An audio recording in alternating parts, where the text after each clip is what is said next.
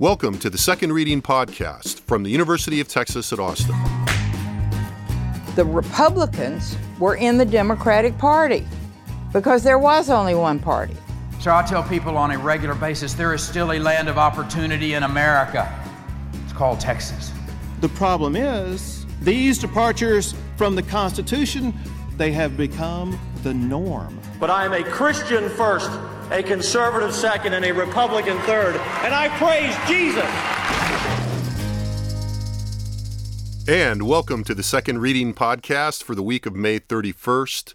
I'm Jim Henson, director of the Texas Politics Project at the University of Texas at Austin. I'm joined by my colleague Josh Blank.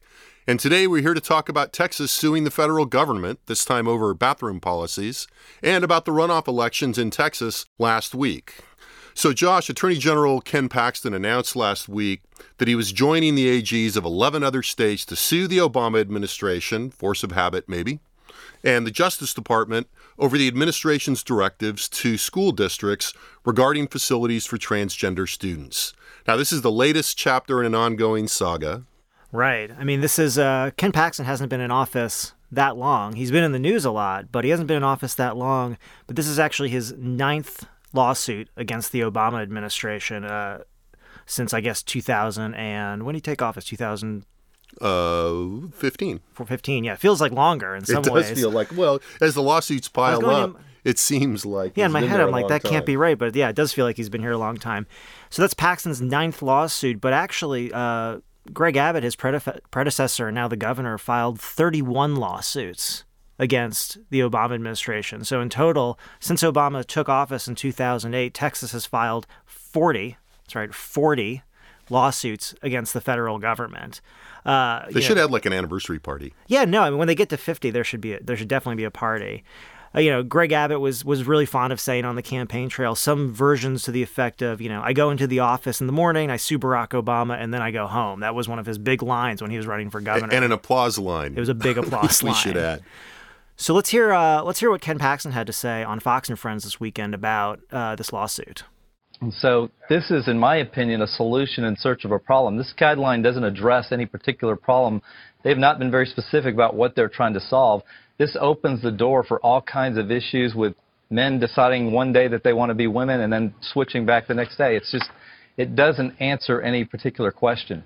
I think we'll bracket, just for the moment, the Attorney General's views on sexuality and gender identity, and perhaps just go back a bit and make sure people know that this is in response to directives issued a couple of weeks ago by they're guidelines rather than directives, although they were taken as directives, by the Obama administration via the Justice Department on the rights of transgender students to access to facilities in public schools. Right. And so the idea here was that, the Obama administration said that public schools would need to make facilities available to students based on their gender identity, not necessarily the gender that they were born with. It wasn't a directive, it was guidelines, but with that came an implicit threat that if you wanted to create guidelines that went counter to what the federal government was saying, you had the possibility of losing federal funding, which is why this becomes a potential legal fight. Yeah, and we didn't include the clip because it would have been too long.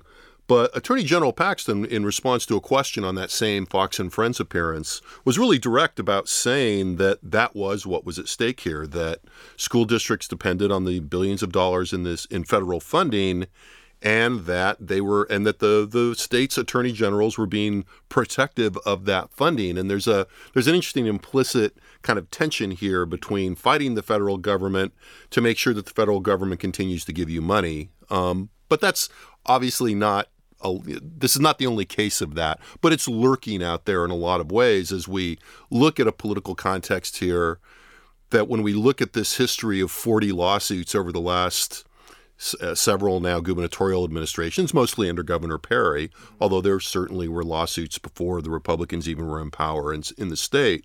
But as we look at that history, that really does pose the way that Texas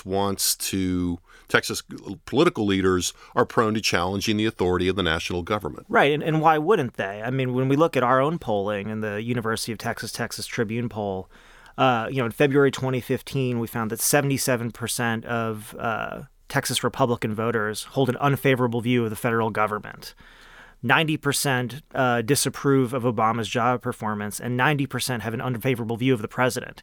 So if you're a Texas Republican, a statewide office holder, having the opportunity to make the Obama administration a piñata of yours is something you're going to take any day of the week. Right. I was going to go with low-hanging fruit as a kind of foreshadowing, but we'll wait on that.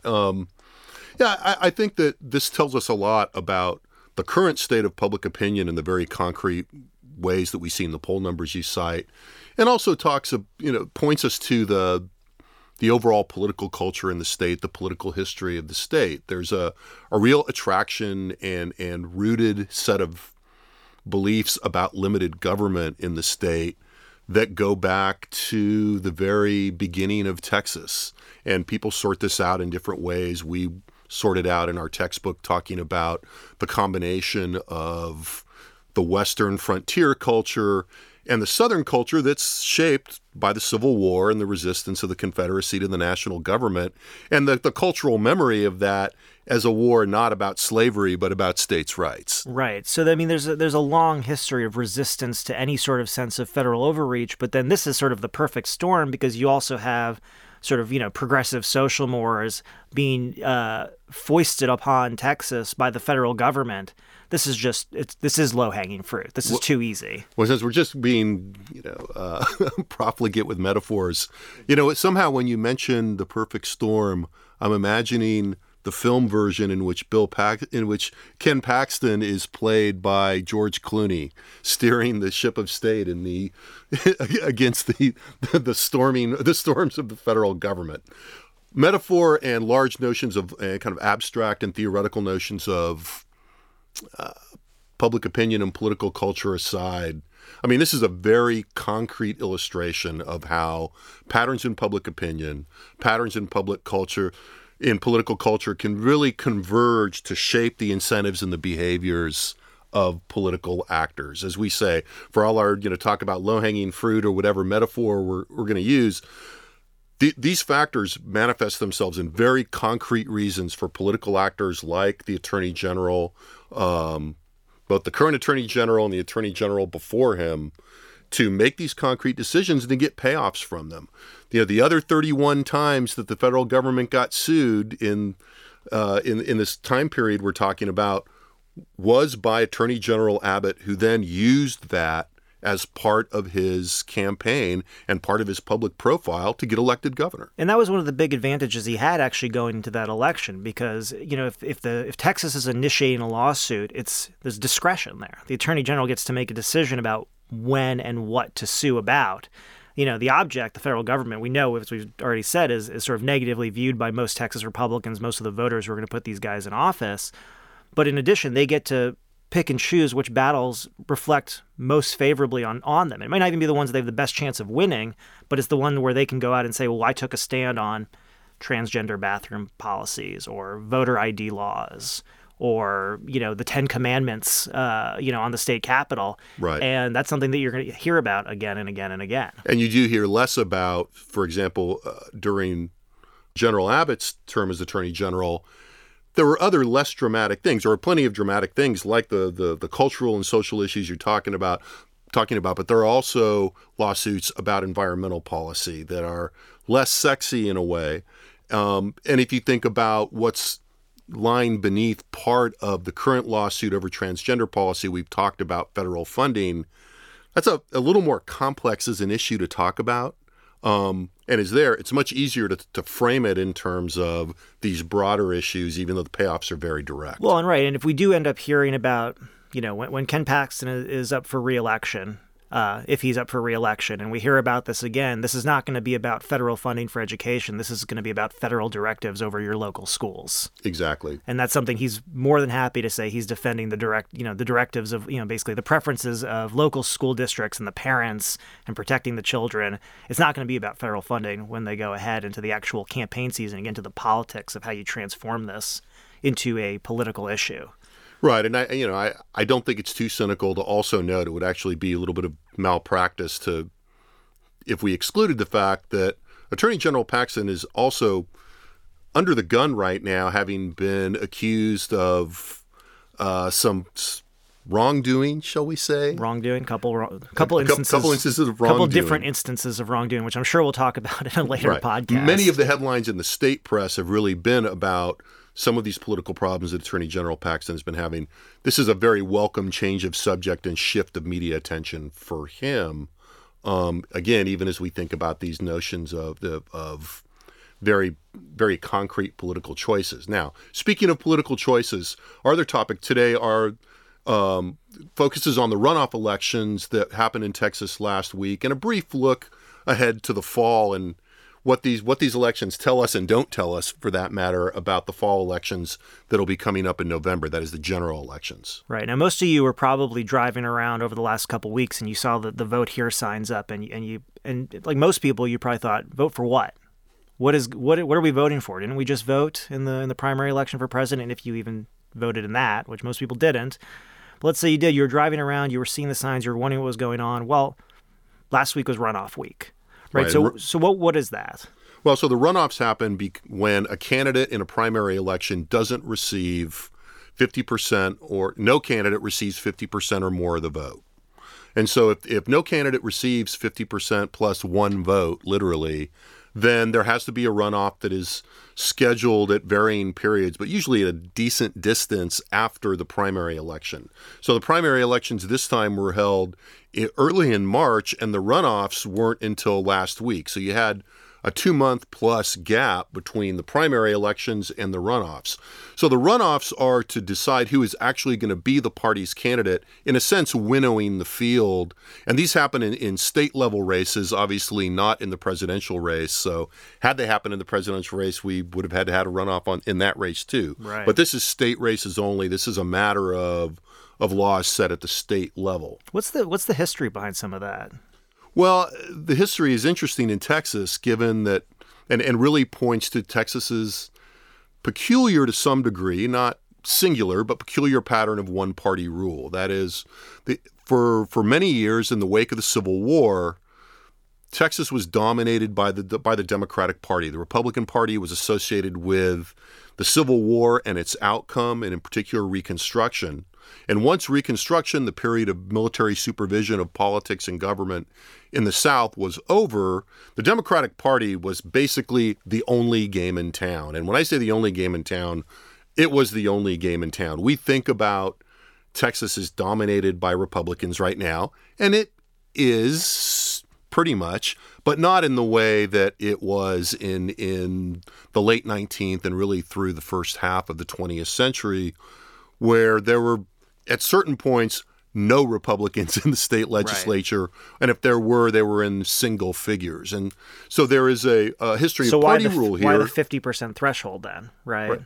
Well, the 50% threshold is because you do need to get a clear, you need to sort out all of that competition at the level of the primary. Right. It's not going to happen in the general election because there's no party competition in the general election. So you have to come up with rules to thin the field and produce a winner. Some sort of majority candidate. Right, that you can at least appears to have majority rule. Some kind of majority. Right. A majority that gets winnowed out through different sections. And obviously we're not discussing, the very complex and real racial aspects to this too, which also layer into that. But yeah, certainly. I mean, having to do first with the exclusion of African Americans from voting, and in terms of the two-party rule piece, the fact that the first African Americans elected in the wake of the Civil War were typically Republicans. So long and short of it is, the reason you saw those signs last week was because of the Civil War.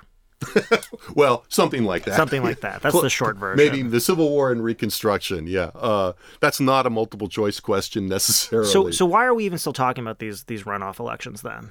Well, in Texas there were a few seats that were interesting, had either interesting elements for one reason or the other, and they do tell us something about the state of party competition in the state right now.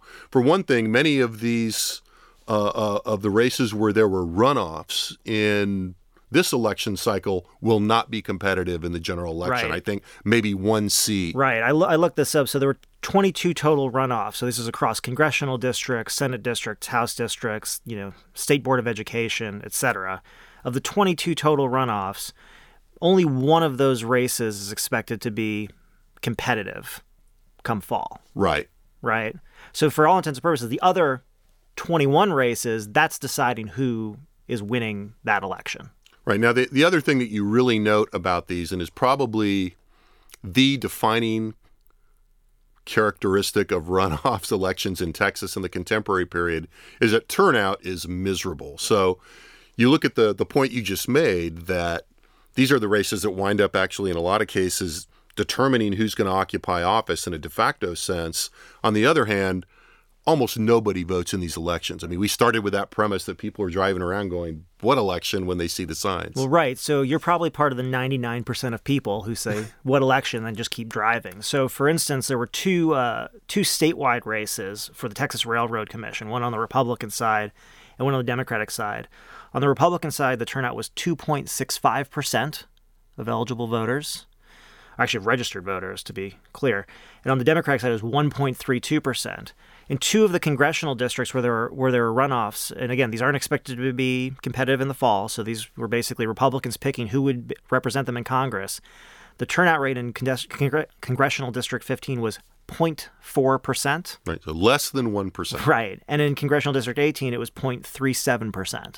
So Right. this is a defining feature of Texas politics is our low turnout and sort of what happens without competition. And to give you a sense of just what it looks like when there is competition, Congressional District 19, which was an open congressional seat due to a congressional retirement in West Texas, it's a safe Republican seat. That was a hot race. There were media buys. There were a couple of reasonably well-funded candidates in that race, which was really the high bar in turnout, near as I can tell, for that race. Less than 7%, 6.7% voted in that race, a total of 47,092 votes cast to determine the next congressman in that area, essentially.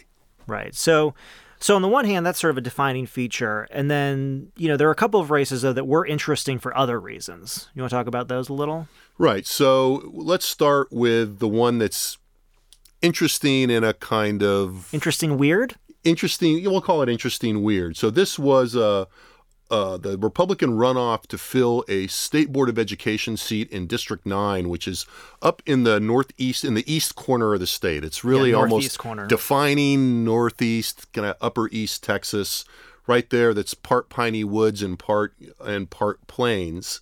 And in this race, the most controversial candidate was one Mary Lou Bruner, who almost won. She actually got about 48% of the vote plus a little more in the first election, and so she almost actually got in there, and then ended up going into the runoff, and then all this stuff started coming out about what an interesting person she is. Yeah, she had articulated what we should say are some interesting opinions about the president in particular. Idiosyncratic. Idiosyncratic is a good word, in that she was opining that in his youth that the president had a drug habit and that he was a gay prostitute to fund that drug habit. Now the national press really picked up on this. She made it on some of the late night comedy shows. She was interviewed on public radio. She got a lot of attention, and I think some of this is, she earned it.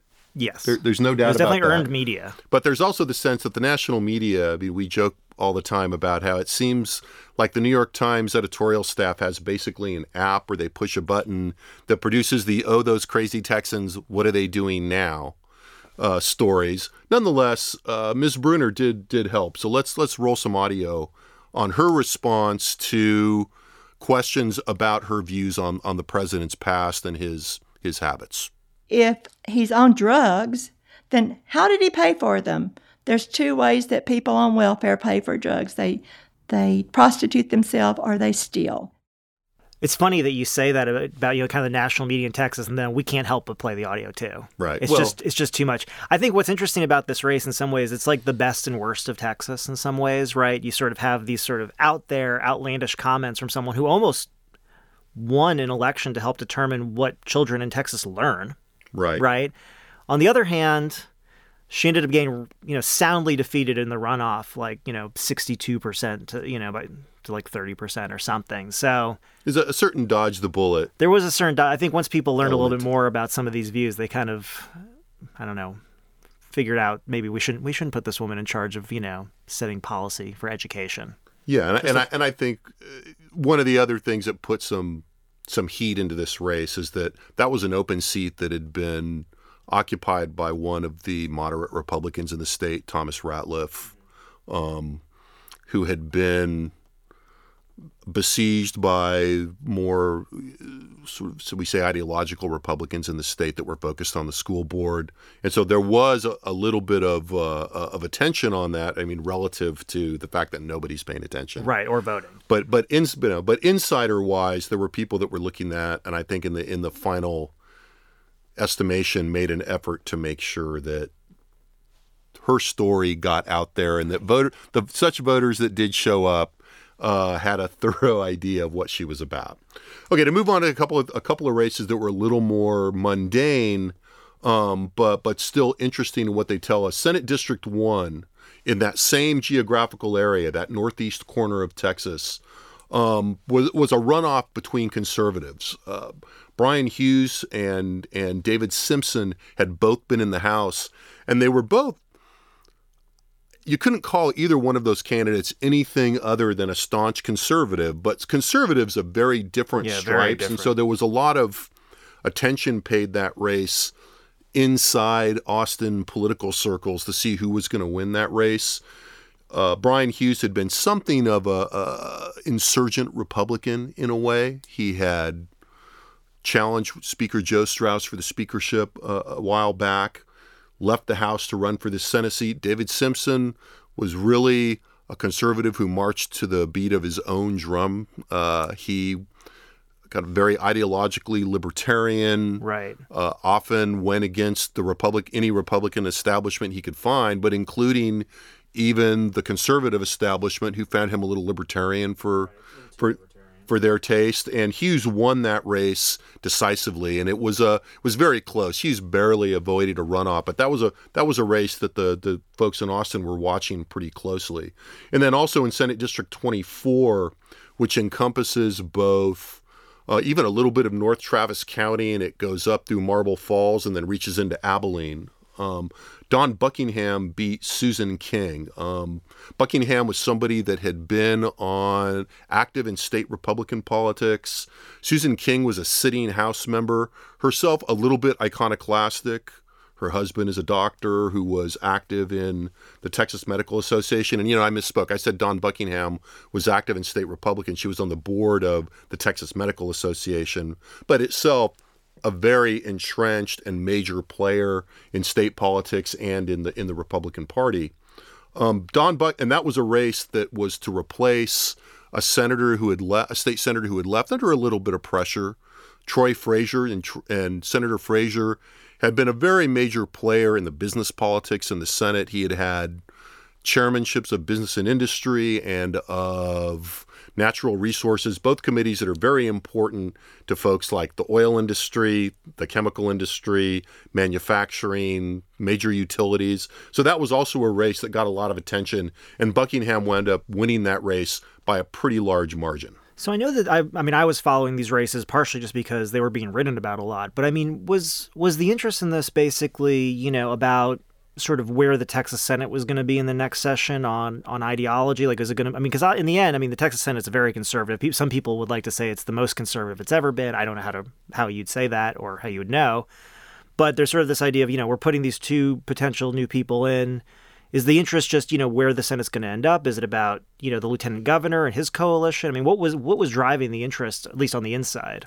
Well, I think on the inside, there was no doubt that no matter who won either one of those races, right, they were going to contribute to a Senate that is already very conservative and already, if not firmly under the control of the lieutenant governor, certainly amenable to following the directions of the lieutenant governor. David Simpson might have been a little bit I think Simpson and King both were seen as slightly, Simpson is very idiosyncratic. Right. King is a bit idiosyncratic, and that probably has more to do with some things in her personal life recently.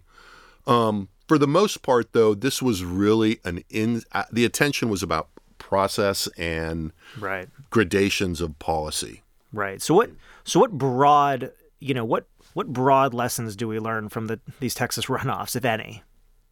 You know, I don't think there's a lot of broad lessons to be taken from this politically. I think the different factions of the Republican Party won here and lost there. There's no clear kind of outcome in terms of did the outsiders beat the insiders. These were all pretty much insider fights among different factions. I think what it tells us about the legislature coming up is that we're going to see more of the same, right? At least based on the Republican politics of this. And we're not going to see major changes in the Senate. The changes that we were going to see, we already know. It's really basically about Frazier exiting and who the lieutenant governor moves to fill that kind of spot in the legislature. Very much insider regulatory stuff. So I think with that nod towards the inside, we'll wrap it up for today. We will be back next week with more from Second Reading. I'm Jim Henson, signing off for myself and my colleague Josh Blank. We'll see you all next week. The Second Reading podcast is a production of the Texas Politics Project and the Project 2021 Development Studio at the University of Texas at Austin.